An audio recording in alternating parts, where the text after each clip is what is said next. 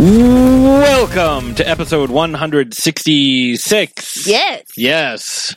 Yes. Only 500 away from the episode of The Beast of the Throwdown Thursday podcast, brought to you by Deadly Grounds Coffee, a part of the Dorkening Network. My name is Patrick Rahal, but you can call me Patsy the Angry Nerd, and I am joined, of course, by my co-host on the show and my co-host in life. She is currently drinking wine. She is the Michael Phelps of wine, the mistress of Merlot, the Real Housewife of Transylvania, and, contrary to popular belief, it is not Mothra, but Ashes Von Nightmare, who is the queen of the monsters. Hello. Yeah, when you say that, and you say it like that, you sound like your mother. I'm just... Oh my God, don't ever say that ever again. Don't ever sound like that again. It's funny. A long time ago when I was living at home, this is a long time ago, it's girls kind of go through puberty too, like their voice changes and stuff. So I kind of went through, like, my voice deepened a little bit and whatnot. And when people would call the house, they would think I was my mother. And so they would just start up a conversation with me. And I'm like, oh, do you want to talk to my mom? Like, do you want to talk to my mother? So I've gotten that before. Whoops. I sound similar to my mom. Not anymore, though. Sometimes. When you do that, you Hello! do. Yeah. Yes. She doesn't sound like that, though. When you listen back to this, you tell me if I'm wrong. Oh, God. So, because this is our show, and because people keep telling us that it's too early to celebrate Halloween, like when I wore my jack-o'-lantern shirt a few weeks ago, and people were like, it's too early for that. It's too early for that. And the fact that we saw a commercial for a fucking Christmas movie when we went to see Ready or Not the other day. Right? Like, that was, don't tell me I'm early celebrating Halloween if we're already seeing propaganda for Christmas. In August! It's crazy. Ready or Not, by the way, if you have not seen it Highly already, recommend it. Go see it. It is awesome. It's everything you want a horror comedy to be. Right? It was just Gore, awesome. Funniness. I do, and I said this to you during the film. It seemed like the guy who played the father of the bride, or father of the groom, sorry, yes, was trying really hard for a Stanley Tucci impression. Like, it's like they were like, we can't get Stanley Tucci. Can we get somebody who's very similar? Because he played it like Stanley Tucci, and he kind of looks like him. Oh yeah, Stanley Tucci. If you're listening, love the Tucci. Anytime right? you want to come yes, on, absolutely. You and Ray Park. I think he's one of my favorite actors. Like, favorite current actors. You need to see The Silence. I have not seen it. I know you haven't. Most people haven't, and they complain that it's a ripoff of Bird Box, but it's not. But I highly recommend The Silence with him and Shipwreck McGee from... Oh, are you talking about Kiernan Shipka? Yes, I was close. From Mad Men and Sabrina. I didn't know she was in Mad Men. I thought that was Elizabeth Moss. Well, Elizabeth Moss is in Mad Men as well. They have it's very good. That's a show, though. Those are some characters we need to tackle. I need to get you watch the show to watch Mad Men. It's a ride. It's not a reason I haven't watched it. I just haven't watched the same reason I haven't watched. In my opinion, Baking Bread with Walter White? Baking Bread, yes. Baking Bread. No. Baking Brad. Like Baking Benjamin. We're getting way off topic here. So today, because it's our show and we can do whatever the fuck we want with it, we're talking about Halloween stuff. We're talking about a staple of the past 3 decades. We're talking Treehouse of Horror today. You know what's crazy? So, in the most recent season, it hasn't aired yet, but it will. The Treehouse of Horror episode is going to be the 666th episode of The Simpsons. Yep. 32 seasons, 637 episodes coming into this next year. Like, that's pretty crazy. It's the longest running TV show ever. I think it has more episodes than anything else. It passed Gunsmoke recently within the last couple of years, and that was like the benchmark. And they even did a special intro for it where Maggie killed a bunch of cowboys. all the different actors who were on Gunsmoke. So yeah, this is the longest running. There are shows that were on the air prior, like say Saturday Night Live, that are still running, but they don't have as many episodes. Right. They have. It's almost like school.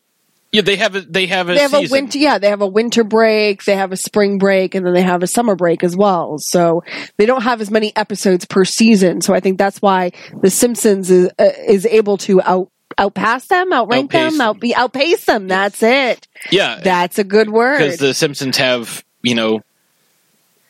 22 to 30 episodes depending on the season.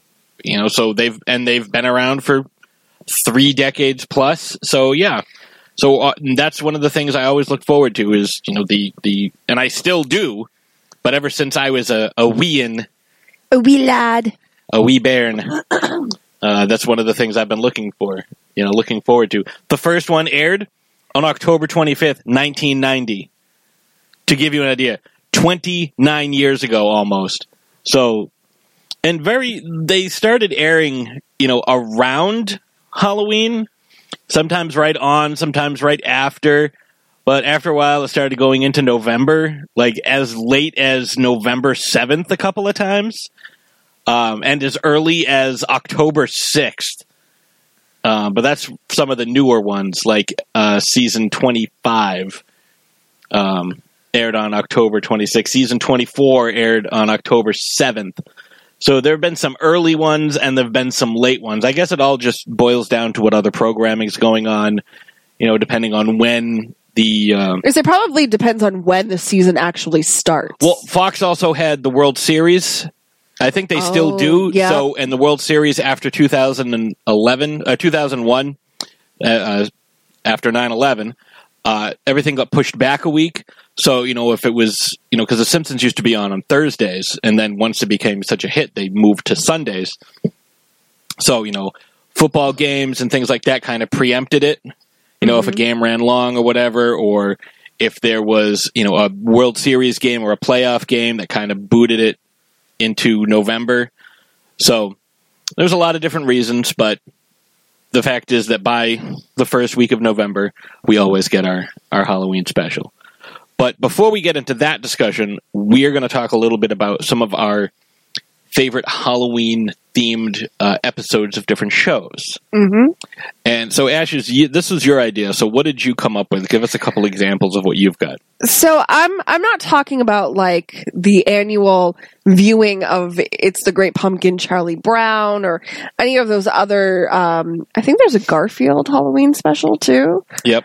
None of those. I'm talking about syndicated TV shows that specifically have Halloween-themed episodes. And there really aren't many, not as many as do like Christmas episodes or. Yeah, and that's a point I'm going to bring up in a couple of minutes once you. So the first show, not the first show, but I'm going to get to the first show that came to mind in a minute. But one of the shows that came to mind is Modern Family. Yep. And the episode where they did the whole haunted house. Mm-hmm. And Claire, the mother, one of the mothers, the main mother in Modern Family, is very into Halloween, like very into Halloween, kind of the same way we are into Halloween, and some of our friends are into Halloween. So shout out to all of you guys who are also super into Halloween. I really had to think about it for a little bit. And then there's, obviously The Simpsons pops to mind because they do the Treehouse of Horror episodes every single year. But one show really popped into my head, and it actually correlates with the episode that we did last week, and I'm talking about Bob's Burgers. Bob's Burgers, pretty much every single year they've put out a season, they've had a Halloween episode. They do Halloween, they do Thanksgiving, and they do Christmas, and sometimes Valentine's Day as well. Mm-hmm. They really touch base on all of the major. Well, Thanksgiving is Bob's favorite holiday. Well, it is, which we did not touch on last week. So I know there's right. There's so many things that we forgot to touch on last week. But anyway, we filled up the episode. One of my favorite things that they do is all of the kids have different Halloween costumes every single year.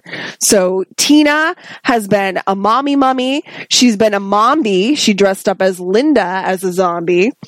She's been a nun, and she's been a sandwich. Like, she dressed up as a witch between two slices of bread. Jean has been Queen Latifah from his Hot Mess.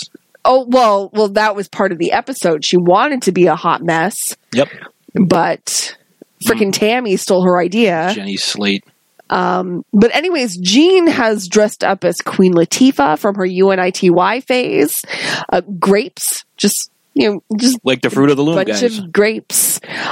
Andre the Giant 3000, which is probably one of my favorites. That is a great costume. Turner and Hooch. Half of him was Turner and half of him was Hooch. Those are good ideas. No, Louise probably has some of the best costumes, though. She's dressed up as Edward Scissorhands, and she dressed up as that in the episode where they went to the island and got the King's Head Island, yeah. Yeah, they got the full bars. She dressed up as, I forget his name, the No Country for Old Men. Anton Chigurh. Yeah, No Country for Old Men, which was just hilarious. Javier Bardem's character. Yes, and she had the friggin' the cattle bolt shooting thingy. She was the dragon with the girl tattoo, and she was Ryan Gosling from the Major Motion Picture Drive. She even had a hammer. She did.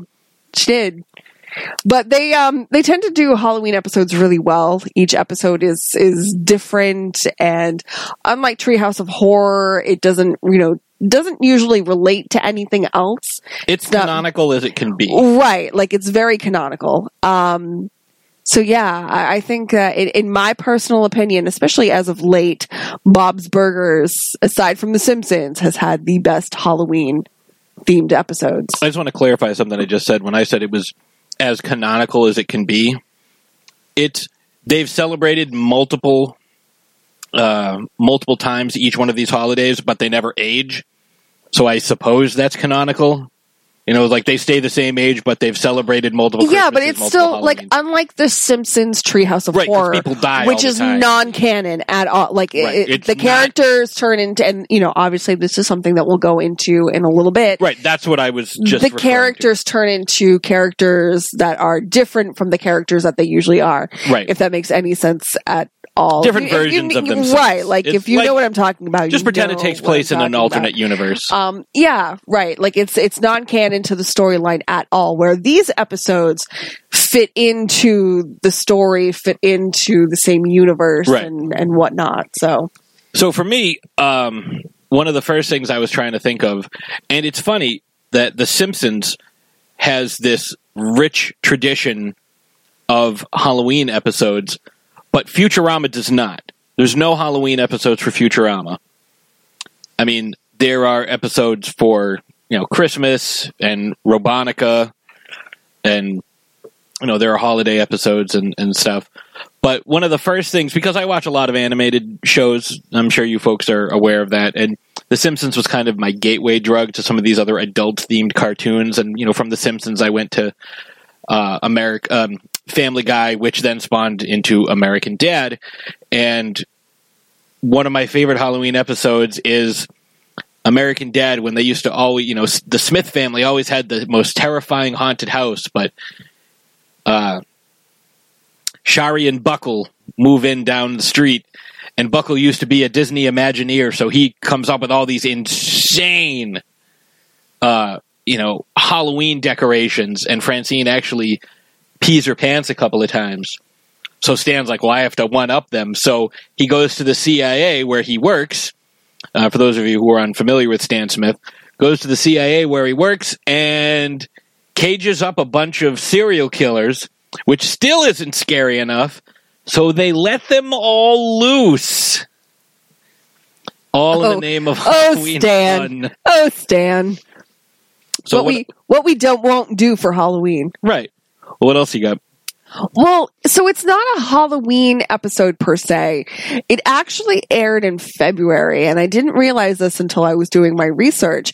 Boy Meets World had an episode that had Jennifer Love Hewitt in it, and I think she played a character called Jennifer Love Pfefferson or something like Some that. play on her But name. it was very much kind of like I Know What You Did Last Summer. People were it was a dream sequence, but like the characters were dying in the library, and it was funny, but kind of you didn't know who the killer was, and then at the end of the episode you see who the killer is, and like I said, it's this whole dream the real sequence. killer was the friends we made along the way. Yeah. But this was it was an episode when they were all in college. So it was a little more mature than some of the earlier episodes. But yeah, for some reason I thought it aired. You would think it would be a Halloween episode. Yeah, it was it's very romantic. So that explains why it was in February. But yeah, apparently for the first time it aired in February. But I still consider it a Halloween episode because of the storyline of the and episode. The guest star. So. For me, one of my favorite Halloween episodes of a show is, and only because, one of the characters. So I have to talk about the Big Bang Theory episode where. Oh my God! I didn't even think of that. The guys decide they want to go as the Justice League, and Penny is Wonder Woman, and that's the only girl, and Raj is very upset because he has to be Aquaman. And Aquaman, this is before the movies, before Jason Momoa and everything. This is when Aquaman was still not so cool. Like he had his, same outfit, and he had the seahorse. Now you see people. We've seen people dressed as at a Aquaman, bunch of cons. At a bunch of cons and stuff, and they're dressed as the Jason Momoa Aquaman. And like now it's Mira. so right, and now it's so cool. But when they're dressed as kind of like the 60s Aquaman, the hokier Super version Friends Aquaman. of Aquaman. It's not as cool, I guess. Right. And like I said, Aquaman was the butt of many, many jokes for many, many years. So, what do you have? Do you have another one? That's all I have. All right. So an honorable mention has to go to the South Park episode where everybody dressed as Chewbacca, the zombie episode. Everybody addressed as Chewbacca, but Stan and Wendy were supposed to be Raggedy Ann and Raggedy Andy to win like 100 pounds of candy or some shit. And Wendy instead went as Chewbacca, and she ended up winning, even though everyone was Chewbacca. Oh, except Cartman was dressed as Hitler, and they told him that was inappropriate, so they dressed him as a ghost. And Chef saw him, and Chef ran away because he had like a fucking KKK hood on.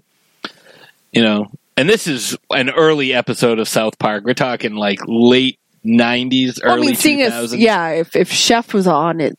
This is like one of the first forays into them doing a Halloween episode. So, I always thought that was a pretty good one, because everybody was the same thing, and Wendy still won for her Chewbacca costume.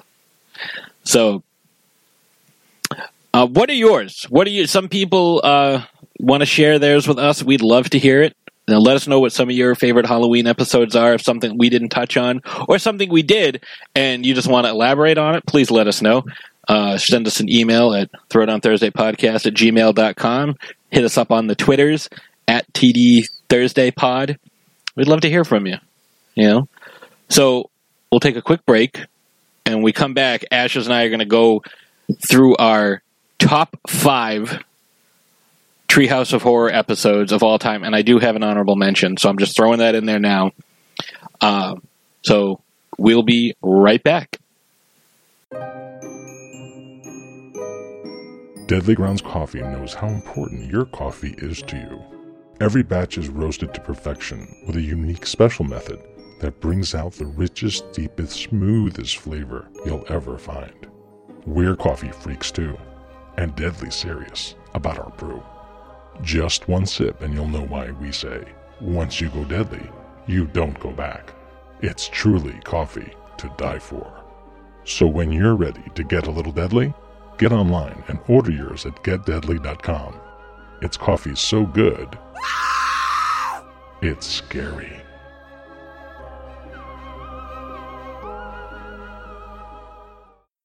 Well, hello there, neighborinos. The handle's Mr. Most Days Off, but my friends call me Miles, and I'm the host of the Best Darn Diddly Review Show. Hello, Mr. Most Days Off. And that's my best friend Richie the Whiz Kid, the co-host of Best Darn Diddly. Hidely ho there, podcastarinos. The Best Darn Diddly Review Show is a weekly journey through the entire Simpsons series, hosted by us, two guys who grew up loving The Simpsons. We discuss every diddly, every doodly, and every dough! So lace up your assassin sneakers, put on your skin-tight ski suit, and head down the slopes with us at Best Darn Diddly. Stupid, sexy Best Darn Diddly. You can catch us each and every Monday on bestdarndiddly.com.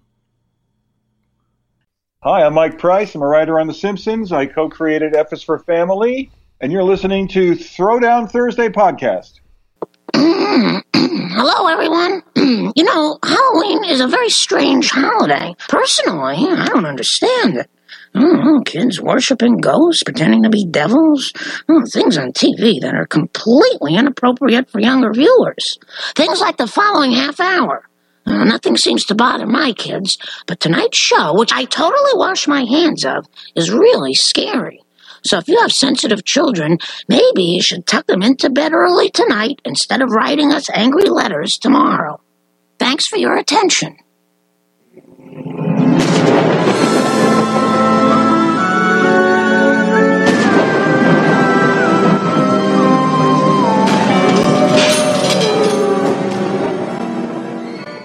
And we are back.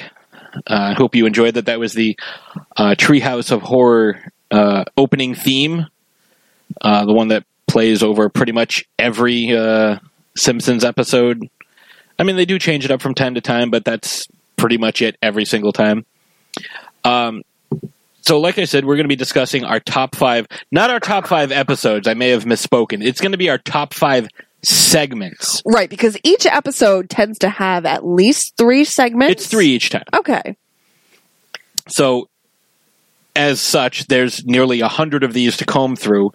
So, luckily, they don't overlap. We talked about, we kind of went over this. We had a meeting, you guys. We actually discussed what we were going to do before. And it turns out that neither one of us overlapped. And even with our... because my honorable mention is actually for an entire episode, my favorite full episode, where I feel all the segments are very, very strong. Which might surprise you because I have 2 segments from one episode on here. But let's start off number 5. Do you want to go first? Or do you want me to go first? Well, before I start, kind of want to just throw out there, kind of remind people that these segments, these stories are non-canon to the actual Simpsons story. Right. Some of them take place in the future, the past. What's really cool is that it allows the characters in these episodes to do things and be things that they wouldn't normally do. And that's kind of what we're going to touch base on here. The different episodes, the different segments, and the different characters that we enjoy throughout the Treehouse of Horror series. And we are also going to give you the background on whatever... Not all of these are based on something. Some of these are original creations, and some of them are based on multiple inspirations. So, whenever possible, we'll give you the background on what the source material was. So, Ashes, take it away with your number 5. Okay, so my number 5 segment is the House of Wax. Now, that is wax spelled CKS. Wow, I can spell. Well, we're both drinking, so. Thank you very much. But anyways, this is the one that has Pierce Brosnan as a guest star and Marge. And Matthew Perry. Well, yeah, Matthew Perry does play himself. Matthew Perry, very briefly, thank God. Yeah, could I be any more of a house? But Marge goes and she purchases this smart house, the Ultra House 3000. Which is a division of Mega House. And pretty much what it does is this system takes over the entire house and alleviates Marge of having to pretty much do anything. She can kick her feet back and relax. The house takes care of the cooking and the cleaning and everything that Marge, as a stay-at-home mom, would take care of. And in the process, the house, voiced by Pierce Brosnan, because that's the voice that she chose. Only because he played Remington Steele. Yes. Falls in love with Marge. But I mean, come on now, who wouldn't fall in love with Marge? That's true. Oh, homie. I don't think that's a good idea, homie. But in the process of falling in love with Marge, the house realizes that it needs to get rid of Homer. Well, and Homer kind of eggs him on, where he's like, oh yeah, till death do us part. But if anything happened to me, she'd be free to move on for man or machine. Yeah, exactly. And so the machine, the house, takes it upon itself to try to off Homer, which it does using the table folds in on itself in order to remove Clean the dirty all the scraps dishes and and stuff, the scraps and whatnot. There's like a disposal in the middle of the table, and the two ends fold up in the middle, creating a V, and everything falls into the disposal. And so it does that with Homer. Yep. Face first. And luckily, unfortunately, depends on where you stand, it doesn't fully kill Homer. It does remove a good size of the back of it, a good chunk of the back of his head. Yeah, he didn't really need it anyways. But eventually, this unit, Marge catches on to what the unit is doing. This unit that is spying on her in the tub, and this is Constable Wiggums. Remove your knickers and wait in the bath. That was a horrible Pierce Brosnan impression. I wasn't trying to do Pierce Brosnan because I know God. it would be like, hey, remove your knickers and wait in the bath. I'm Pierce Brosnan. But anyways, what's so great is the fact that Marge catches on to this, and her, along with Homer and everyone, they remove the system, and hold on, I want to make sure I get this right. They pull out the different cartridges. Lisa says, there must be someone who can use a man around the house, even if he's slightly homicidal. So, they send the unit to live with Patty and Selma. Yep. And the unit tries to self-destruct itself. But Selma takes the self-destruct button and crams it in her cleavage. Looking for this? No, not in there. Now, this is obviously a parody of 2001: A Space Odyssey. They make even the different viewpoints of Pierce Brosnan's character look like the HAL 9000 with the red light or camera lens, for lack of a better word. There's also a Disney Channel movie. It was obviously made for the Disney Channel. It stars, why am I drawing a blank on her name? Peggy Bundy. Katie Seagal. Katie Seagal, yes. I think it's called Smart House. And like Katie Seagal is it's like the house's portrayal of itself. Like the house projects an image, and the image is Katie Seagal in like this 1950s June Cleaver-esque garb. And it's kind of like this, like she wants to be a person and she tries to take over. Obviously it's the Disney Channel, so it's definitely a little more G-rated way than this. more violent. Yeah, absolutely way more violent. You should see the scene with the knives. But anyways, yeah, so I don't know what came first this episode. Probably this came out episode. in 2001. Okay, actually, so I think, I don't know. They might have come out around the same time, actually, now that I'm thinking about it. But anyways. So All right. what's yours? And that, just for folks who want to know, this was season 13, so episode 12, because I did not have a Halloween episode the first year. So this is season 13, Halloween episode 12, House of Wax, yeah, which also, because we didn't include it, it also includes the episodes Hex in the City, where there's a gypsy curse involved, and Whiz Kids, which is a Harry Potter parody. For me, number 5 is Bart Simpson's Dracula, which is obviously a play on Bram Stoker's Dracula. And this is from the 4th Halloween episode in season 5. Basically,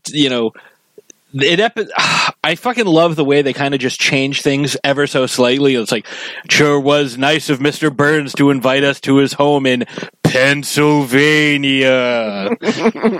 And so he goes to the house, and Lisa strongly suspects that Mr. Burns is a vampire and wants to feed on them, especially where Marge is like, did everyone wash your necks like Mr. Burns asked, And he has the classic Gary Oldman look. I was going to say, he looks a lot like Gary Oldman. Yeah.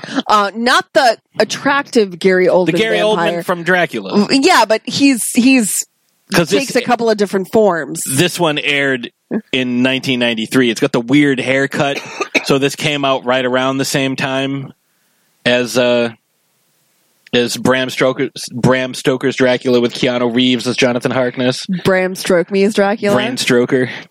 So he, Mr. Burns gives them blood, like, oh my god, this is blood. Homer's like, correction, free blood. And he chugs his wine glass full of blood, and Lisa spills some on herself. Oh, Bart and I have to wash up. Why? I didn't spill any on. And she wipes it all over his face. So they're searching through the house trying to find a hidden layer or something, and they find a secret lever and they open it up, and it's a washer and dryer. And they do end up finding it. They find his confession book with a foreword by Steve Allen. And they're escaping all the vampires that wake up out of their coffins. And Bart finds a lever that says Super Happy Fun Slide. And he's like, well, I really shouldn't, but when am I going to be here again? And he pulls the lever and goes all the way down the slide, gets turned into a vampire. And he gets brought back, right as Lisa's like, oh my god, Mr. Burns is a vampire and he killed Bart. And Bart's like, Mr. Burns goes, no, Bart's right here. And Bart's like, hello, Mother. Hello, Father. I missed you during my uneventful absence.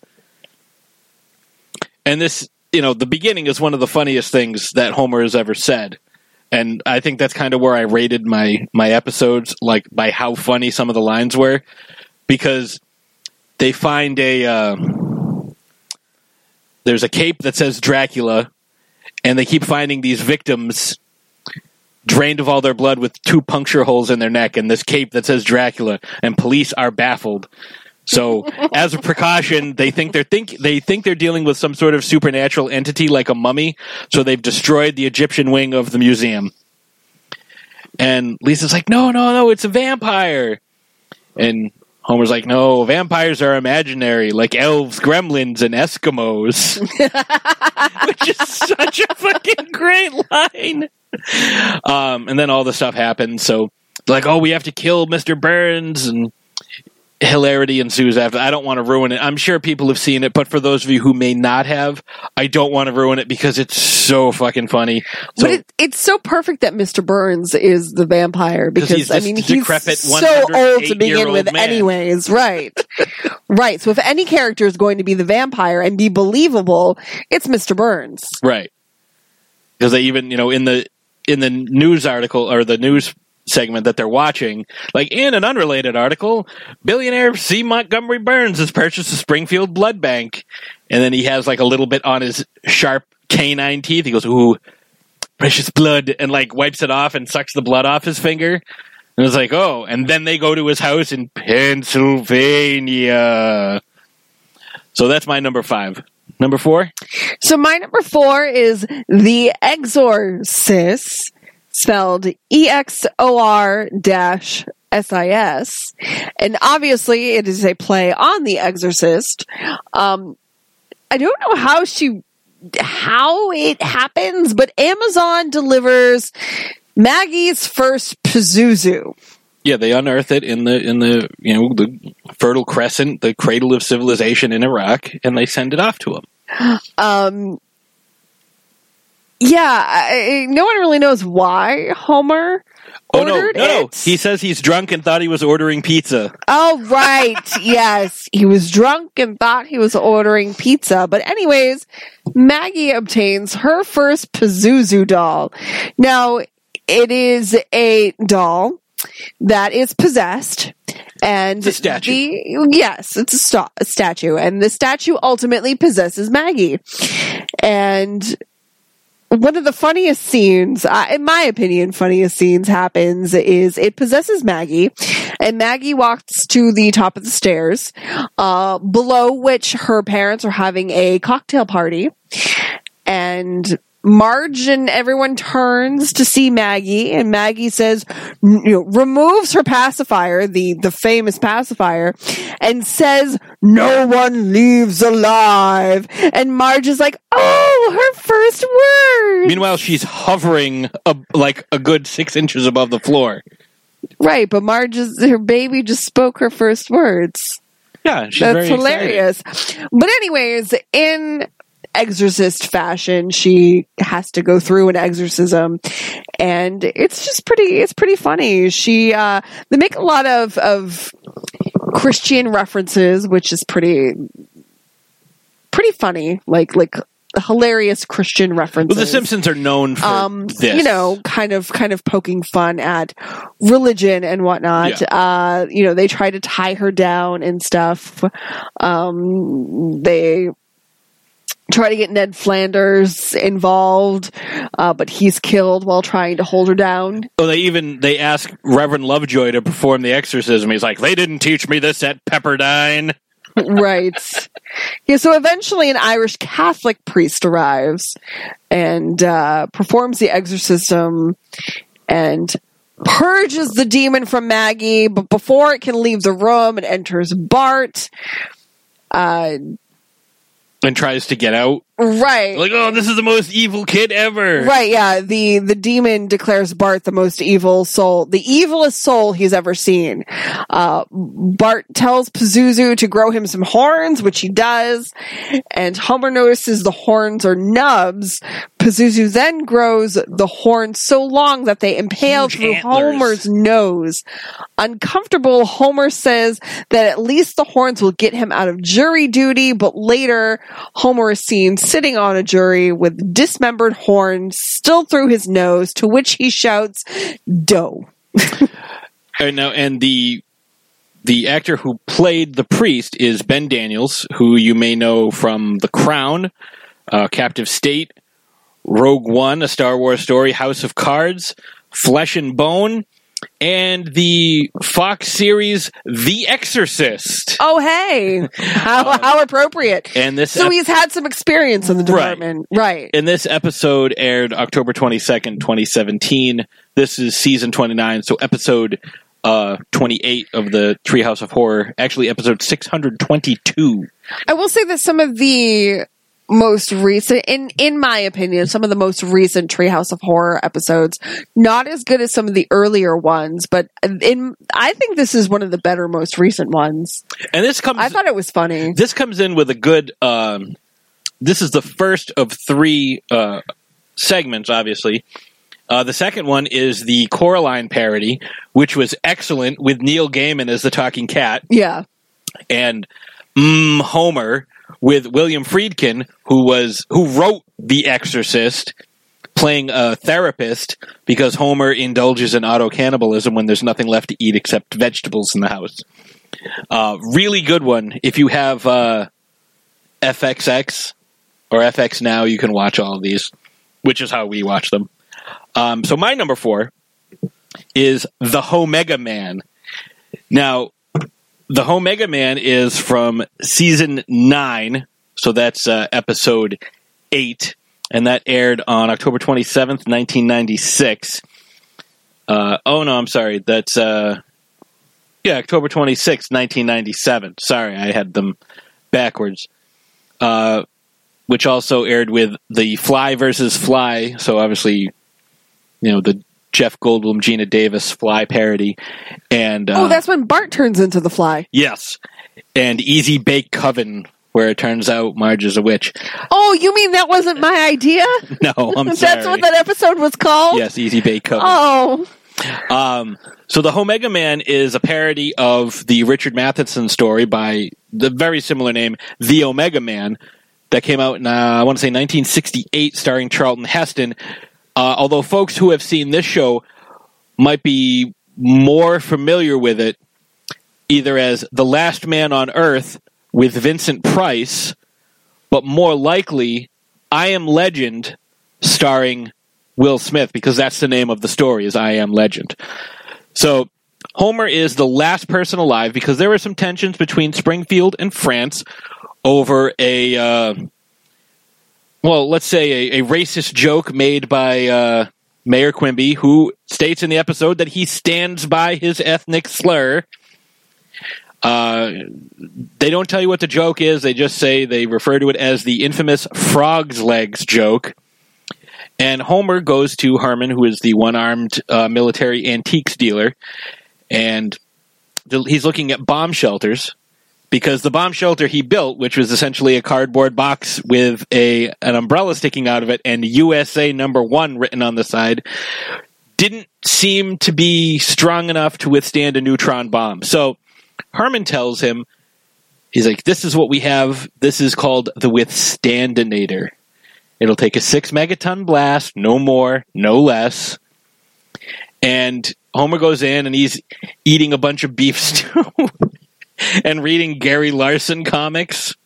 He's like, I don't get it. I don't get it. I don't get it. I don't get it. And when he comes out, he wasn't eating beef stew. He's eating prime rib because he's eating out of a can. He goes, oh, you call that prime rib? He doesn't notice that the sky is greenish yellow and everyone's a skeleton. Because that's what a neutron bomb does. A neutron bomb will leave all the structures intact, but kill all humans, all life. Dogs, cats, people. And so Homer's driving, and everybody stopped at a traffic light because everyone's dead. And he's beeping his horn at Kirk Van Houten, and he's like, hello, Earth to stupid guy. The light is green, so he gets out of his car and punches him, and Kirk just turns to dust. Then he eventually realizes that he's the last man on Earth. Again, a play on the title of the original film. And he's like, little Marge, little Bart. And he imagines Bart swinging a baseball bat and hitting a ball. Little Lisa. Imagines Lisa swinging a baseball bat, hitting a ball. Little Marge. Marge swings and you hear her whiff and not hit. He goes, and the rest. And it was Maggie, the dog, the cat, and the TV. Like, that's what he's imagining. He's like, oh, no, I've lost anyone. No.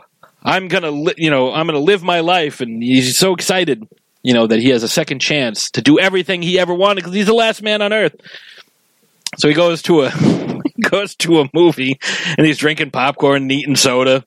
And he's like, hey, buddy, down in front. And he kicks the guy's head off. He's drinking popcorn and eating soda? Yes, because it's the end of the world, and so everything's backwards. Aha, okay. Yeah. And he's at a Chris Farley, David Spade movie, and they're just running around. You hear, "Daw! Daw!" And he's like, oh, Farley, Spade, why'd you put Farley in charge of the bees? And he goes to church and changes the sign outside. And today's sermon, Homer rocks. And he's dancing naked in the church to War, What Is It Good For? And someone turns off the music. And it turns out there's a bunch of mutants, because not everybody died. A bunch of people turned into mutants and apparently got some sweet robes as well. And they just wanted to eat his skin. So I'm not going to spoil the rest of the episode, but there's some crazy stuff that happens, and that's one of my favorite. So that's my number 4. What's your number 3? Nightmare on Evergreen Terrace. Oh, great one. It is obviously a play on Nightmare on Elm Street. It's kind of cool because we're able to see some characters in a light that we haven't seen them in yet. Willie, Groundskeeper Willie, is one of the main characters, unlike the majority of the series where he's not even a secondary, but mostly a tertiary character. Or a quaternary character. Well, now we're just getting into it. But anyways, we learned that at a PTA meeting. Wait, when is the PTA meeting? Well, I'm getting to that. I'm getting to that. Well, I feel like I should start at the beginning. A lot of the kids are having these weird dreams about Groundskeeper Willie, and he's trying to kill them. Starting with Martin. Right, starting with Martin. And he's a conjurer of conjugation and a dervish of declension. Right. And then Bart has a dream about him where he is slashed with a rake and he wakes up from this nightmare only to find marks on his body. Many other kids at Springfield Elementary School also say they were terrorized by Willie in their nightmares and what he did actually affected them. Principal Skinner says that there's nothing mysterious about Willie and that he simply disappeared before telling them not to question the bizarre cover-up. When the students take a test, Martin finishes early, falls asleep, and is killed by Willie in his nightmare. Not unlike Nightmare on Elm Street. Mm-hmm. But in reality, Martin dies in class with his face and body frozen in a look of absolute terror. When Bart and Lisa tell Marge about Martin's death, she says that she doesn't see how it involves Willie. I don't see what this has to do with Groundskeeper Willie. But Bart says that they didn't mention Willie. Marge explains that when she, Homer, and other parents attended a PTA meeting, Homer turned up the thermostat even when there was a note saying, "Do not touch, lousy March weather." And the extreme heat made Willie burn to death because the parents looked on and did nothing.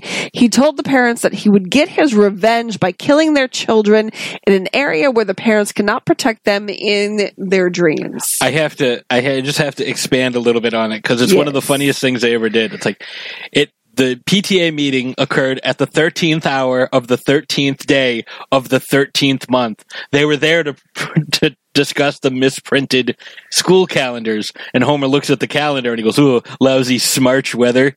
Then he sees the thermostat and it says, "Do not touch Willie." He goes, "Good advice." And he just jacked it up. And Willie was sitting there playing his bagpipes in the boiler room, as you do. And the flame shot out and caught him on fire. Right. So that same night, Bart, Lisa, and Maggie try to stay awake to avoid dreaming, but Bart later chooses to go to sleep and dream of fighting Willie. Bart appears in his dream and attempts to fight Willie and kill Willie, who can also shapeshift into other forms. He shapeshifts into a bagpipe spider and is about to kill Bart when Lisa enters the scene trying to wake him up. But since she is in the dream, that means she has also fallen asleep. She claimed that she was just resting her eyes. They are about to lose the battle and get killed when Maggie appears and uses her pacifier to clog the bagpipe chimney, causing Willie to explode. The next day, everything is back to normal, but Lisa is still worried that Willie might be out there somewhere in the world, waiting to kill them in ways they can't imagine. A bus then stops in front of them, allowing Willie to get off, where he makes a few pathetic attempts to scare the children. When the bus takes off, Willie chases after it because he left his gun on one of the seats. While running behind the bus, he leaves one of his shoes in the street. Yeah, because it's like, oh, he could show up at any time and kill us in ways we couldn't possibly imagine. And he shows up, he's just like, boo, blah, starts making faces at him. And yeah, like I said, I didn't mention this one. This one was season 7, so episode 6 for Halloween episodes. It aired October 29th, 1995, and it was the middle segment. The first segment was the Attack of the 50-Foot Eyesores, which is when a really good one. All the advertisements come alive, and Paul Anka's in it. And then Homer Cubed, which is a an episode of... Is that the one where Homer goes into the third dimension? Right. And it's based on a Twilight Zone episode called Little Girl Lost. So my number 3 is also based on a whatchamacallit, Twilight Zone episode. And this is from season 5, so Halloween episode 4. And this is also the middle segment. And this is actually my second choice from this particular episode. This one aired on, I just had it, October 28th, 1993. And it aired with Bart Simpson's Dracula and also The Devil and Homer Simpson, which is the one where Homer sells his soul to the devil for a donut, and it turns out the devil is Flanders. My episode or segment is Terror at 5.5 Feet, based on the Twilight Zone episode Terror at 20,000 Feet, starring William Shatner. There's something on the wing. And later reimagined in the 1993 Twilight Zone movie with John Lithgow. The Lithgow version is my favorite. This is my second favorite. So basically, Bart is on the bus, and he sees a gremlin on the side of the bus. And he tells Otto, he goes, Otto, there's a gremlin on the side of the bus. And Otto's like, don't worry, I'll take care of it.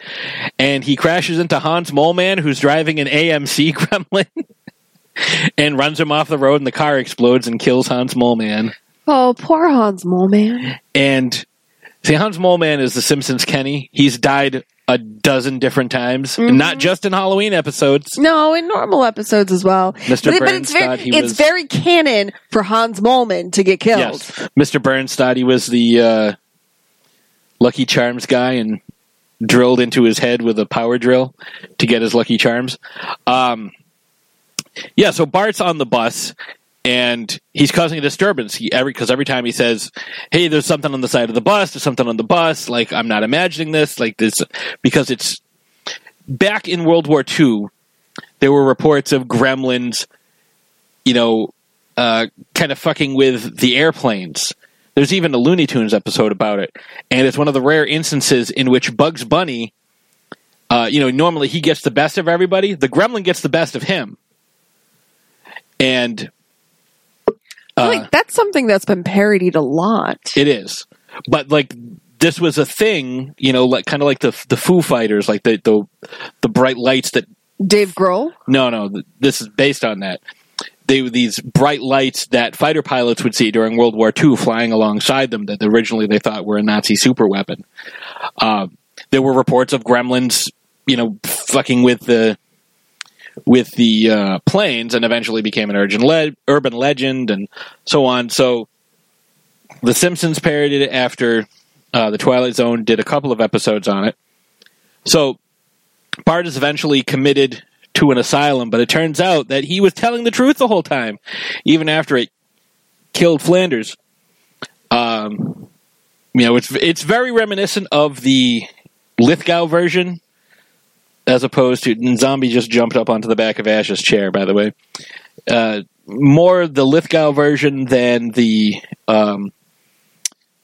Shatner version. But it's one of my favorites, and the source material is great. And I highly recommend it. Because there's that one line where they're like... Everyone's looking at the side of the bus, and Otto's like, I don't see anything. And Milhouse is like, who's driving the bus? He's like, ooh, memento, and like runs back up. So that's my number 3. What's your number 2?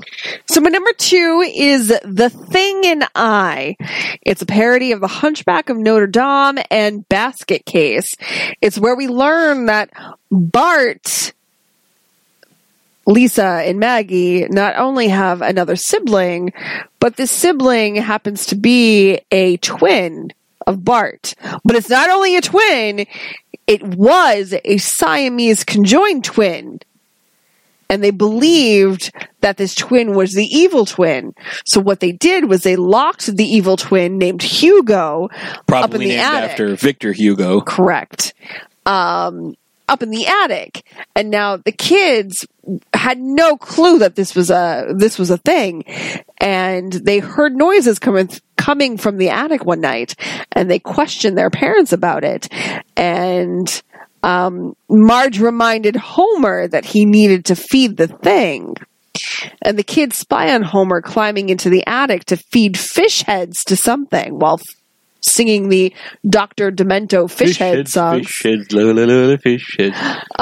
Because Homer says, I work my butt off to feed you 4 kids. Right, and the 3 kids sitting at the table are kind of like, what? And Marge tries her best to cover it up. So that night, while Marge and Homer are out, the kids sneak into the attic where Bart discovers unsold copies of Homer's autobiography. They found a shadow, see a figure with a maniacal laugh, and run out of the attic scared. Homer and Marge come home disappointed to find out that they entered the. I'm very disappointed and horrified. Right. To find out that the kids went up to the attic when they had told them not to, and then come to find out, they see Hugo, and all is revealed. Dr. Hibbert is involved and informs them that they pretty much cut Hugo and Bart to be 2 separate people, thinking that Hugo was the evil twin, because if you're going to have twins, one of them has to be the good twin and one of them has to be the evil left twin. or sinister twin. But come to find out, Bart was actually the evil twin. Well, and what was the reason why they kept him chained in the attic? Because he was too crazy for Boys Town. Too much of a boy for Crazy Town. Right. So they did the only humane thing. They locked him in the attic and fed him a bucket of fish head every week. It saved their marriage. Right. But when they found out that they made this mistake, they allowed Hugo to take Bart's place, and Bart went up to the attic and was fed fish heads.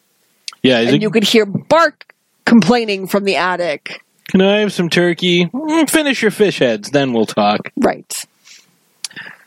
That's a good one. That one came out on, that was season 8, so episode 7. It was the first of the 3. This came out October 27th, 1996.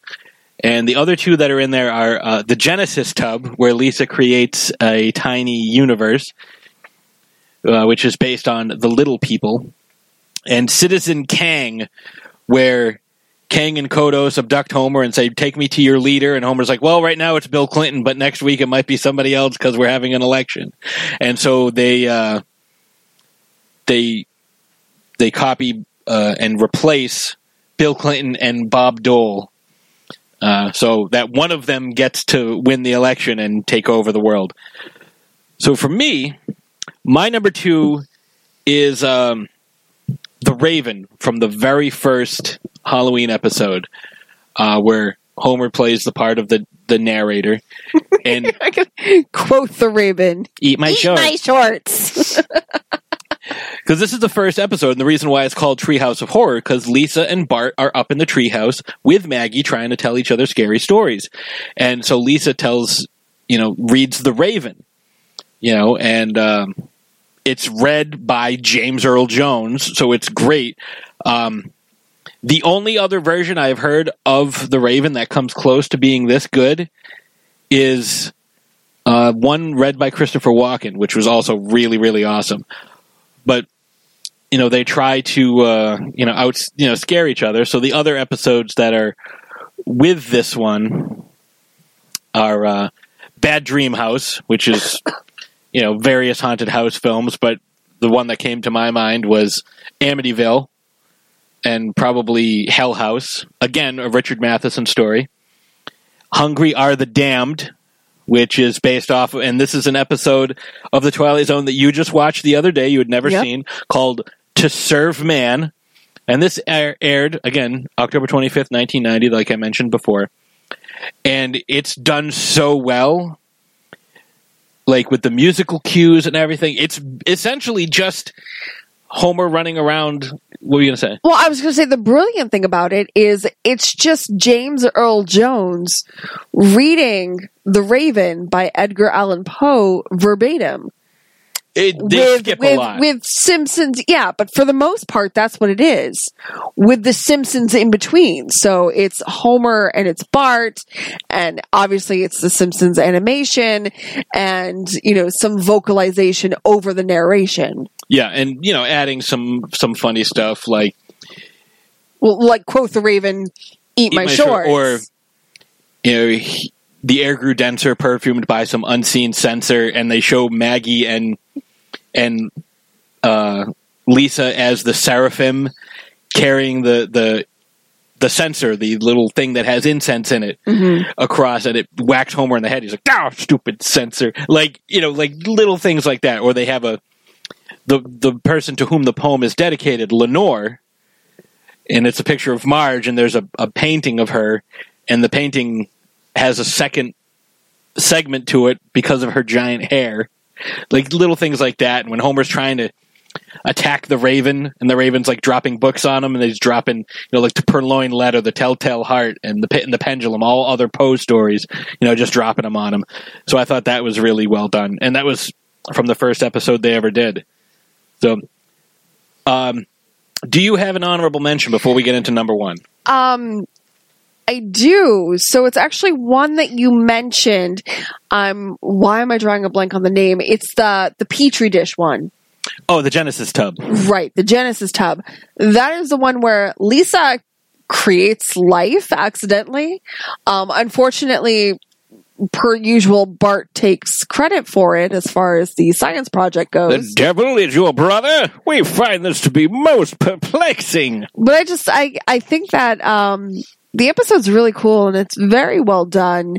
And I just love the part where the creatures in the Petri dish, they have evolved so much, and they are posting, they're nailing a proclamation or something on the church door. The chooch? The chooch, yeah, the church door. I have Stanley Tucci on the brain still. The church door, and she's like, "Oh, I created Lutherans." Well, my favorite part of that episode is when she's like, "Oh my God, I created life," because she's looking through a microscope. She's like, "Not much of a change," and then she looks at the magnification. It's just like no magnification at all. She goes, "Ah," and then she switches it. And she's like, "Oh my God, I created life." And then you hear, "Lisa, breakfast. We're having waffles." Ooh, waffles. Yeah, that's a great one. For my honorable mention, I actually chose a full episode that I think is the strongest. Now, based on my list, you might think that, the fourth Halloween episode, because I took two of those, and that Homer sells his soul for a donut episode is really, really strong. I have to go with Treehouse of Horror number 5. I think that's the single best episode because it has The Shinning. Such a great episode. Time and Punishment. Mm-hmm. Where one of the best lines is Maggie kills Willie and takes out her pacifier, and it's James Earl Jones again saying, "This is indeed a disturbing universe." And Nightmare Cafeteria, where the kids are getting cooked and eaten. And then Bart wakes up and it's all a dream. They're like, "Oh, you have nothing to be afraid of except that fog that turns people inside out." And then the fog comes and turns everyone inside out, and they get into a song and dance routine. And it's fucking brilliant. So that's my favorite full episode. I'm probably going to watch it right after we finish recording because I love it so much.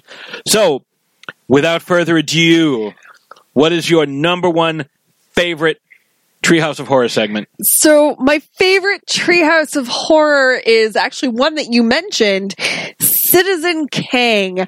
I love this episode so much. So a couple of months ago when Comic-Con, San Diego Comic-Con happened, they were releasing all of their special Funko Pops, and they actually have a Kang and Kodos 2-pack. I'm Kang, and this is my sister, Kodos. And I shared it to her Facebook page, and I said, "Hey, sweetie, look, it's Bill Clinton and Bob Dole." I love this episode so much. So one of the things I love last night about it is the fact that it does star Kang and Kodos, and they tend to make an appearance in every Treehouse of Horror episode. Even if it's just a brief cameo. Right, like sometimes it's just like a little commentary at the end. But I love the episodes where they are like prominent characters, because that's really the only time that they're shown is in the Treehouse of Horror episodes. Starship Poopers is probably the best one. But, well, in my opinion, this is the best one. I'm just but saying. They take on the American government and the election system. And it's during the 90s, so it's 1996. Right. So they abduct Bill Clinton and Bob Dole and pretty much use their skins. They bioreplicate them. Right, that's it. Bioreplicate them. Oh no, aliens, bioreplication, nude conspiracies. And it's so funny because they're obviously, regardless of who takes over, and unbeknownst to the American public, they don't realize that their two presidential candidates have been taken over by alien bodies. Although they are acting very odd. Well, I mean, I forget who says it, but it might be Bob Dole, who says, "Abortions for all," and the crowd goes, "Boo!" And he's like, "Well, very well, no abortions for anyone," and the crowd goes, "Boo!" And he says, "Okay, well, abortions for some, miniature American flags for others." That is Bob Dole. Clinton is like, "I am Clinton. All shall kneel trembling and obey my brutal command. End communication." But that's it's one of my favorite Simpsons lines: "Abortions for some, miniature American flags for others." And it's them, the showrunners making a statement on the American political system. Right. Because they're like, well, it's a two-party system. You have to vote for one of us. And the guy who looks exactly like Seymour Skinner but has black hair says, "Well, I believe I'll vote for a third party." And they're like, "Go ahead. Throw your vote away." And you see Ross Perot, who was running as an independent at the time, get all pissed off and punch through his hat. Right, but it's something that I love when shows do political commentary as such. It's satire, but it makes sense, and it actually there's some truth to it.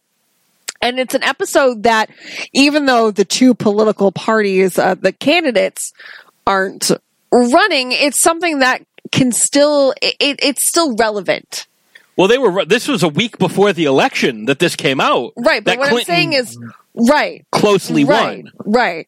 But what I'm saying is, like, now it's still relevant. Oh, no, it is. And, like, The Simpsons have been very prescient, like, seeing the future many times. I mean, there's the episode where Lisa is president in the future, and what does she say?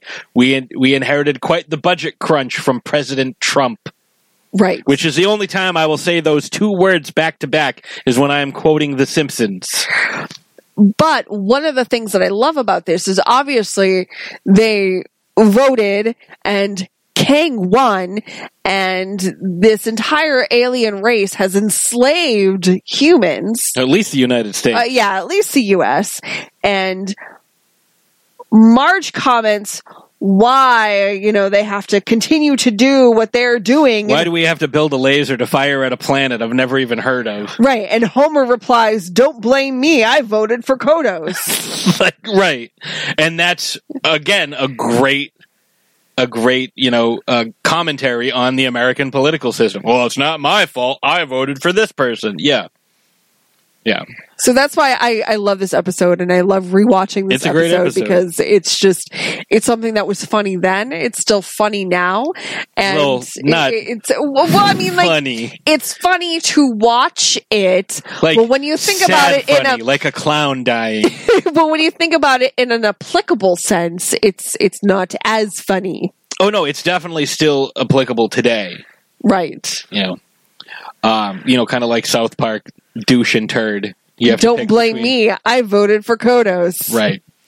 So, my number one, and this should surprise zero people, because not only am I a fan of kaiju, but I am a fan of The Simpsons, as you may or may not have known. So, my number one, my favorite ever segment, is King Homer. And this one came out, this was the third Halloween episode. This is episode 64. Came out October 29th, 1992, which came out with, it was the middle segment of the episode. First segment was Clown Without Pity, which is based off of Living Doll, the Talking Tina episode of The Twilight Zone. Oh, Talking Tina! Which is fucking amazing. That's a good episode. Dial Z for Zombies, where Bart accidentally raises the zombie that's sitting on the back of my chair. No, not that zombie. Our zombie is jumped from her chair to the back of Ash's chair, and I posted some pictures so you can see what it looks like. But this is the middle segment. Obviously, this is based off of King Kong, and it's got some of the best, funniest friggin' dialogue. Like when they encounter the native tribes on Skull Island, one of them points, and because they're like, "Ooh, try to remain inconspicuous," Mr. Burns, and you see Marge's giant hair sticking up from behind this bushes that they're hiding behind, and the native chief points at them and says, "Mosi Tutupu, Mosi Tutupu." Mosi Tutupu was a running back for the Patriots in the 80s. And his son actually played for the Seahawks, Lofa Tutupu. So I thought that was a funny touch. Like, that's a joke that you're not going to get if you're not a sports fan. But I thought that was really, really funny. And they're like, and you see the caption on the bottom. It's like, "We will sacrifice the blue-haired woman." Marge is like, "What are they saying?" And Mr. Burns goes, "They're saying we wouldn't dream of sacrificing the blue-haired woman." She's like, "Well, isn't that just..." And then they grab her and, tie her up. And there's some great lines that I didn't get as a kid, when I was watching this in, 1992 that I didn't quite understand. Like when, Marge is responding to the ad in the paper for the woman that they needed on their ride. And they're like, or on the boat, like, non-smoker preferred, must like monkeys. And he's like, "You're hired. Smithers, what do you think?" And he's like, "I think women and semen don't mix," and that's still not the best line. The best line of the entire episode. Now remember, this is like the 1933 King Kong, like the original that they're basing this on, because Peter Jackson's is still a few years from coming out. Actually, over a decade from coming out at this point. The remake came out in 1976 with Jeff Bridges and Jessica Lange. So there's a line where it's Lenny, Carl, and Charlie, who's the guy who wears glasses at the power plant, and they're all kind of like climbing up a pole to the crow's nest. And they're like, "Hey, I heard we're going to Ape Island to capture a giant." And Lenny goes, "Yeah, to capture a giant ape." And Carl goes, "I wish we were going to Candy Apple Island." Charlie goes, "Candy Apple Island? What do they have there?" Carl goes, "Apes. Well, not so big." It's one of my favorite lines of the entire friggin' Simpsons series. It's just one of the best exchanges that they have. So I had to make this my number one pick. Well, I love that they not only kept this episode in black and white and gray and whatnot to really pay homage to the original, but Marge makes one hell of a Fay Wray. Oh, she does a great job. And they end up getting married. And they're like, oh, and they're getting married, and a chimp comes in. And the usher's like, "Are you on the groom's side or the bride's side?" And the chimp just kind of like puts his hand up in the air like, "Oh, he's like, "Oh, right over this way." It's like, how do you not know which side he's on? Because Homer goes to climb you can't just assume, Homer goes to climb the Empire State Building, but makes it like to the first floor, gets too tired and falls down. He's not dead. No, but his career is. That is a really good episode. It's my favorite. It's my favorite ever. So what we want to know is, because there's close to 100 of these, what is your favorite? Did we mention it? Is there a part in one of the ones that we mentioned that you prefer over one of the parts we didn't mention? Let us know. We really want to know, because, The Simpsons is something I'm very, very passionate about. We've done a couple of Simpsons episodes so far. This is the first time tackling the Halloween segments. And, we love Halloween. So this is just like the best match ever. Halloween and The Simpsons is awesome. So I think with that being said, we'll take a quick break. Mm-hmm. We'll come back. We have a new battle for you. We have some upcoming stuff that we'll discuss with you, and I think that'll just about do it. So we'll be right back. Hey there, this is JB, and if you enjoyed Tales from the Crypt, then check out my show, Tales from the Podcast, where myself, and usually a very special guest, sit down to discuss the TV show, the films, the animated series, as well as the original comics. So check me out every other week on iTunes, Stitcher, Spotify, Google Play, and of course at talesfromthepodcast.com. Thanks for listening, kiddies. You're all a scream.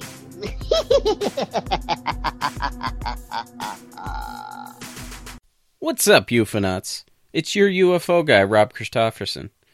Have you ever been curious about the UFO phenomenon, but unsure of where to start? Have you ever wondered about just what crashed at Roswell? Have you ever wanted common sense advice about licking UFOs? The answer's don't. Then check out the Our Strange Skies podcast, where we dive into America's rich UFO history and uncover what these sightings say about ourselves. You can find us on Apple Podcasts, Google Play, Stitcher, and most podcast apps, as well as Facebook, Twitter, and Instagram. Don't forget to look up, because you never know what you'll find in Our Strange Skies. In Grey we trust. Hi, I'm Dominic Pace, star of Sci-Fi Channel's Megalodon, and you are listening to Throwdown Thursdays podcast. When Pazuzu's eyes are glaring, it's time to go to bed. You'll see demon shadows fighting, but it's just inside your head. When Pazuzu's eyes are staring, the moonlight will turn red, 'cause Pazuzu's in your nightmares until we all are dead. Sweet dreams, Maggie. Don't let the Beelzebubs bite. Thank you for waiting, ladies and gentlemen. We are back. We are here. So I hope you enjoyed our discussion on our favorite Simpsons Treehouse of Horror segments. And I'm serious. I really want to know what you guys think. I love these segments, and what I'm going to do is I'm going to write up another article for the website, kind of paralleling the, say, top 5 Simpsons parodies of the Twilight Zone, because I think they did some really good ones. So look for that later this week. So Ashes, we do have a battle, so let's hit that battle theme.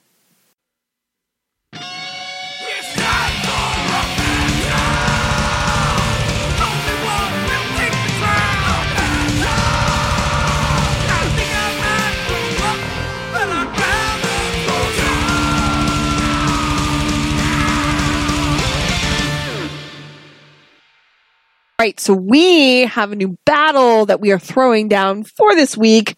We are calling it Kaiju Pass Me a Donut, the Battle of the Homers. We are pinning King Homer, the King Kong version of Homer Simpson, versus Homerzilla, the Homer Simpson version of Godzilla. This from October 25th, 2015, the middle segment of episode Halloween Trick or Treat, Treehouse of Horror number 26. And the location is outside of the Lard Lad Donut Shop. No, we can't have it there. Why? We have to have it on Monster Island. But don't worry, it's just a name, because Monster Island is actually a peninsula. Oh, well, good to know. So it'll be at the Lard Lad on Monster Island. Okay, good to know. Well, I didn't say where it was. You just assumed it was Springfield. Well, I'm just making sure that everyone at home knows that it's Monster Island, which is actually a peninsula. Gotcha. Because it's just a name. So anyways, it is King Homer versus Homerzilla. So who do you have? Let us know on the polls, and we'll let you know the battle results next week. That's a tough one. Like I'm not sure about this. So before we go, we have to let you know that this coming Sunday, I don't know when the episode is going to air, but this coming Sunday, so a couple days from now, once you listen to this, we are going to be recording with our good buddy JB on Tales from the Podcast, which is a Tales from the Crypt podcast, and we're going to be discussing the most recent episode that he has coming up. Ashes, are you looking forward to this one or what? I am very looking forward to this one. Actually, fun story. I think I've mentioned on this show before how my parents were kind of conservative growing up. This is obviously, parents out there, don't be super overbearing and conservative to your children, because this is what they turn out to be. So bear warning, you don't want this. But anyways, my parents were very, very, very strict as to what I could and could not watch. And I used to watch the Tales from the Crypt animated series and was very interested in that, and would go over to a friend's house to watch the actual Tales from the Crypt series. So that's the story. I used to sneak over to a friend's house to watch Tales from the Crypt. And as I've chronicled on the show, I was never allowed to watch The Simpsons, but clearly that never stopped me. So yeah, we're going to be discussing season 2, episode 5. Okay, cool. So that's what we're going to be talking about. I don't know exactly when it's going to air, but we will let you guys know. And JB is going to join us sometime in the future for a Crypt Keeper episode when we actually delve into who the Crypt Keeper is and like what makes him tick. Right, and it's such an interesting character, not only like character-wise, but makeup-wise and like physically and stuff. Like the animatronics that make up this character is very interesting. And as you know, I'm a big fan of voice actors, and I love the fact that John Kassir not only did the Crypt Keeper, but he was also Buster Bunny on Tiny Toons. Shut up, what? And that's not something I had to look up. That's something I knew, folks. That's something I knew.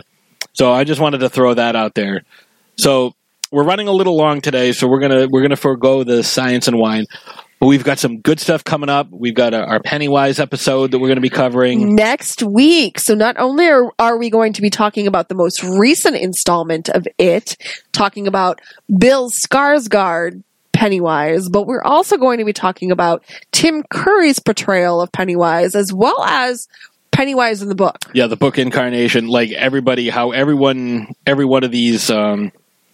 Every one of these incarnations kind of fits together, and like who Pennywise is and how he got to where he is. And obviously we're doing this in anticipation of the second It movie, It Chapter 2, coming out next week. And I just want to say, for everybody who's listening, if you are in the Massachusetts, New England area and you can make it to the Mendon Twin Drive-In. Like, we're going this weekend. We're meeting Powerful Brandon and his lovely lady friend.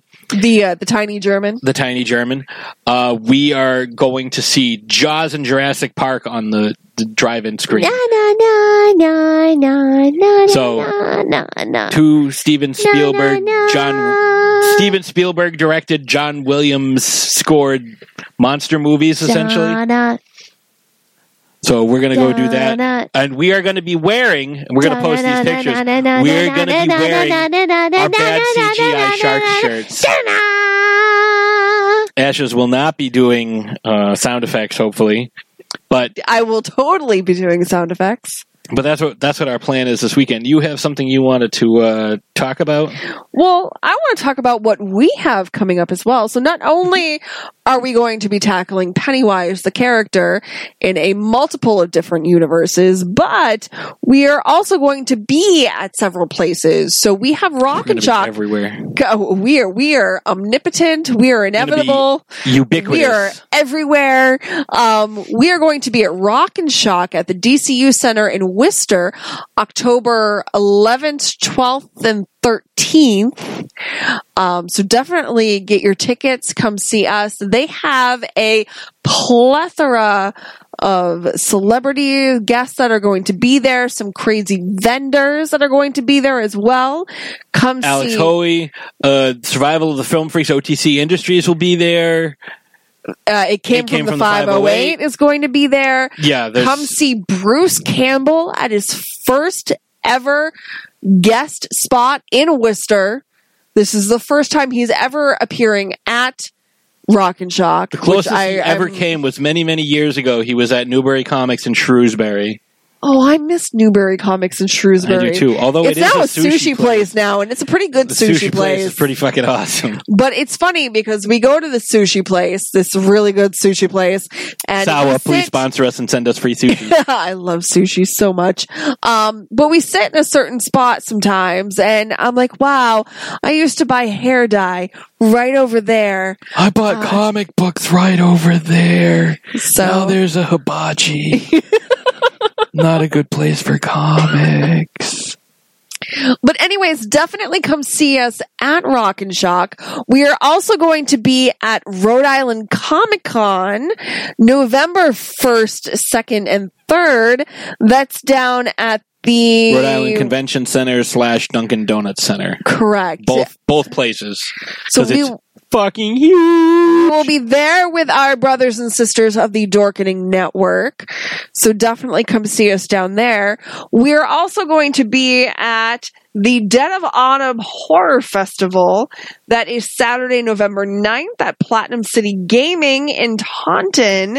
If you are listen to my Taunton. But anyways, they smell bad on the outside.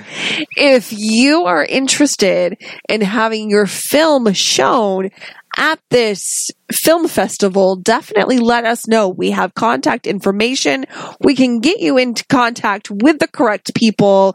We'll post links and share the event. Right. It's a production of BMG Events along with It Came from the 508. And we are super, super, super excited to have a table there. We're going to be covering the event on the show. It's going to be a fantastic time. And the new film's going to be there. Yes. 2 new films so far from It Came from the 508. So and if you haven't seen One Last Kill, you need to. Right. It's going to be the world premiere of The Box, which I'm super excited for. It looks really, really cool.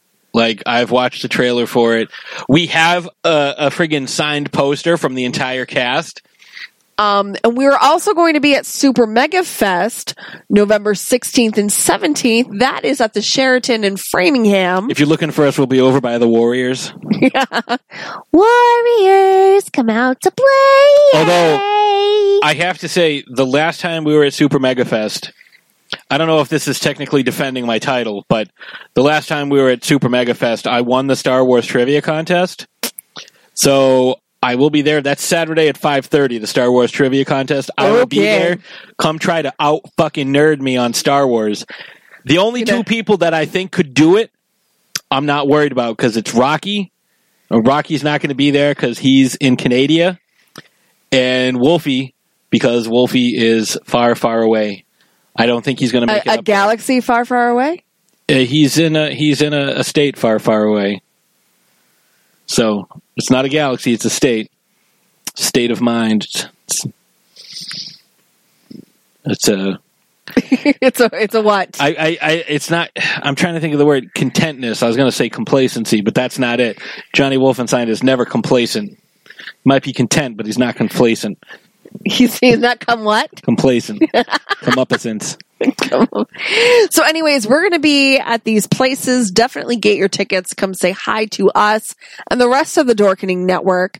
And we have some great episodes coming up. Buy Deadly Grounds coffee. We also have some really awesome stuff coming up in October. Oh, there's a guest I want to tell you about. Ashtober. I know we have towards the end of September. We have this really amazing guest that's going to be on. I'm so excited that we have the opportunity to speak to this person. And we're going to be talking about something that's so amazing. It's a film that's coming up. It's highly anticipated, especially on our end, and I think it's going to be a hell of a time. Oh, I think so. I just want to say, though, we also have, not next week, but the week after is, I don't know if anybody cares, but it's Ashes and I, it'll be our 10th anniversary on Friday the 13th. So how fucking cool is that? That is pretty cool. That is pretty rad, right? 10th anniversary, Friday the 13th. We're going to be getting some tattoos. Tattoos? Like Bob Cephala got tattooed. They were like, tattoo him. We didn't talk about that either. But, all right, I think we've With that being said, we've rambled on enough. So if you've stuck with us, thank you very much. We love you guys so much. If you've gotten to this point, we just want to say, we will see you next Thursday.